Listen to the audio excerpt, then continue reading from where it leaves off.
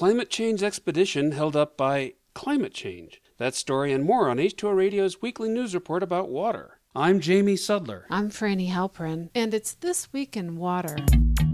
In connection with the Flint water crisis, the Michigan Attorney General charged 5 people with involuntary manslaughter for the death of an 85-year-old man who succumbed to Legionnaire's disease. The outbreak of the illness is alleged to have been caused by officials switching to the corrosive Flint River, the same water that caused lead poisoning. About a dozen people died and many were infected with Legionella in 2014 and 15 in the county where Flint sits. Those charged include the director of the state's Health and Human Services Department, who allegedly failed to warn the mostly black population of Flint about the outbreak. Facing other charges is the state's top doctor, who is accused of threatening to cut funding to researchers studying the link between the Flint River and Legionnaires. She is also accused of lying to investigators. Robert Skidmore, the 85-year-old who died in 2015, had lived in Flint his whole life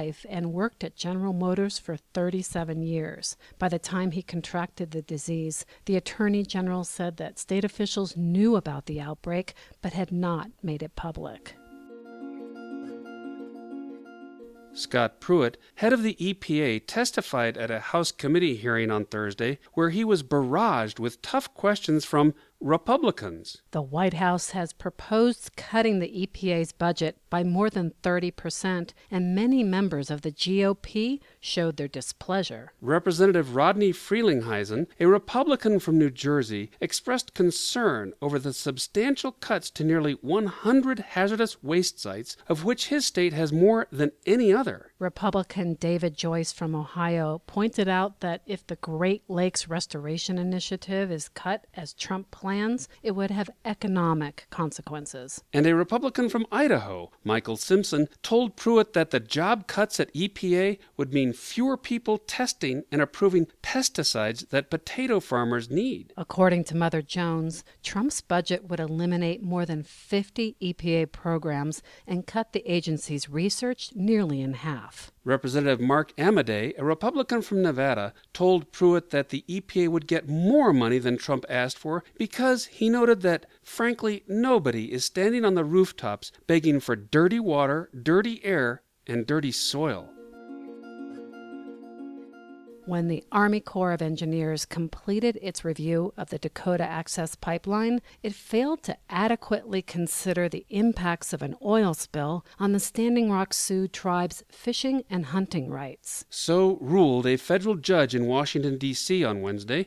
While the judge ruled that the agency had largely complied with environmental laws, he also said that the Corps did not evaluate environmental justice issues. Federal agencies are required to consider whether a project will have an especially negative impact on poor and minority communities. However, the judge said that he was hard-pressed to conclude that the Trump administration had used reasonable criteria in doing so. It's not clear what will happen next with the pipeline that is now transporting oil. The judge did not stop its operation, but he asked the tribe and the owner of the Dakota Access Pipeline to submit briefs as to whether it should be stopped. The judge did order the Corps to reconsider its review, but an attorney for the Sioux told the Associated Press that the government might simply decide the pipeline is safe enough and reissue the permit. Nevertheless, Standing Rock Sioux Chairman Dave Archambault II called the ruling a major victory. The next hearing in the matter comes on Wednesday, June 21st.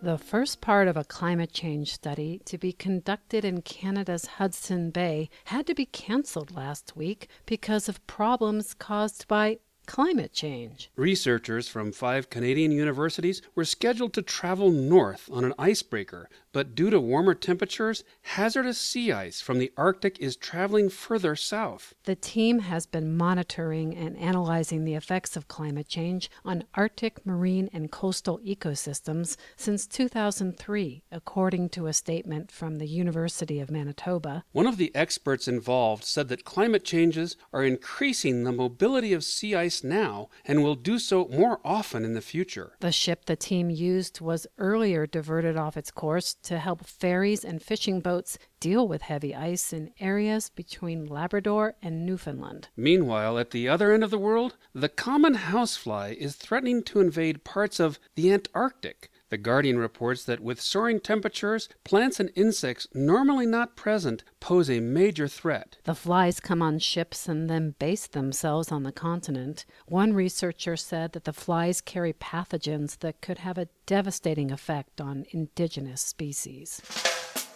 And finally, just outside Vancouver, Canada, there is a new roadside attraction.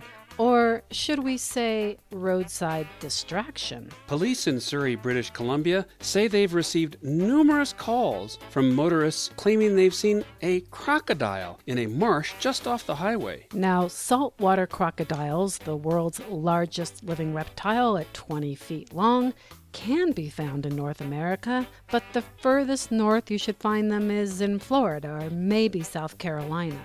You won't find a croc wandering through wetlands in Canada. If you're lucky enough, though, you may find the northwestern alligator lizard, which can grow to a scary 8 inches long. Okay then, so what's lurking off Highway 17? Well, according to the Royal Canadian Mounted Police, it's a blown-out truck tire. They tweeted that, quote, any croc sighting in Surrey is just a load of garbage, literally. Or so they say. The Mounties are not willing to wade into the marsh to remove it. Sounds fishy. We looked at it, and you can too at our website at h2oradio.org. You decide if the so-called tire is a reptile or if the Mounties' claim is a crock of bull. This Week in Water is supported by the American Water Works Association. Sustainable water management means more than just conservation. Learn about water efficiency and resilience at awwa.org/sustainable.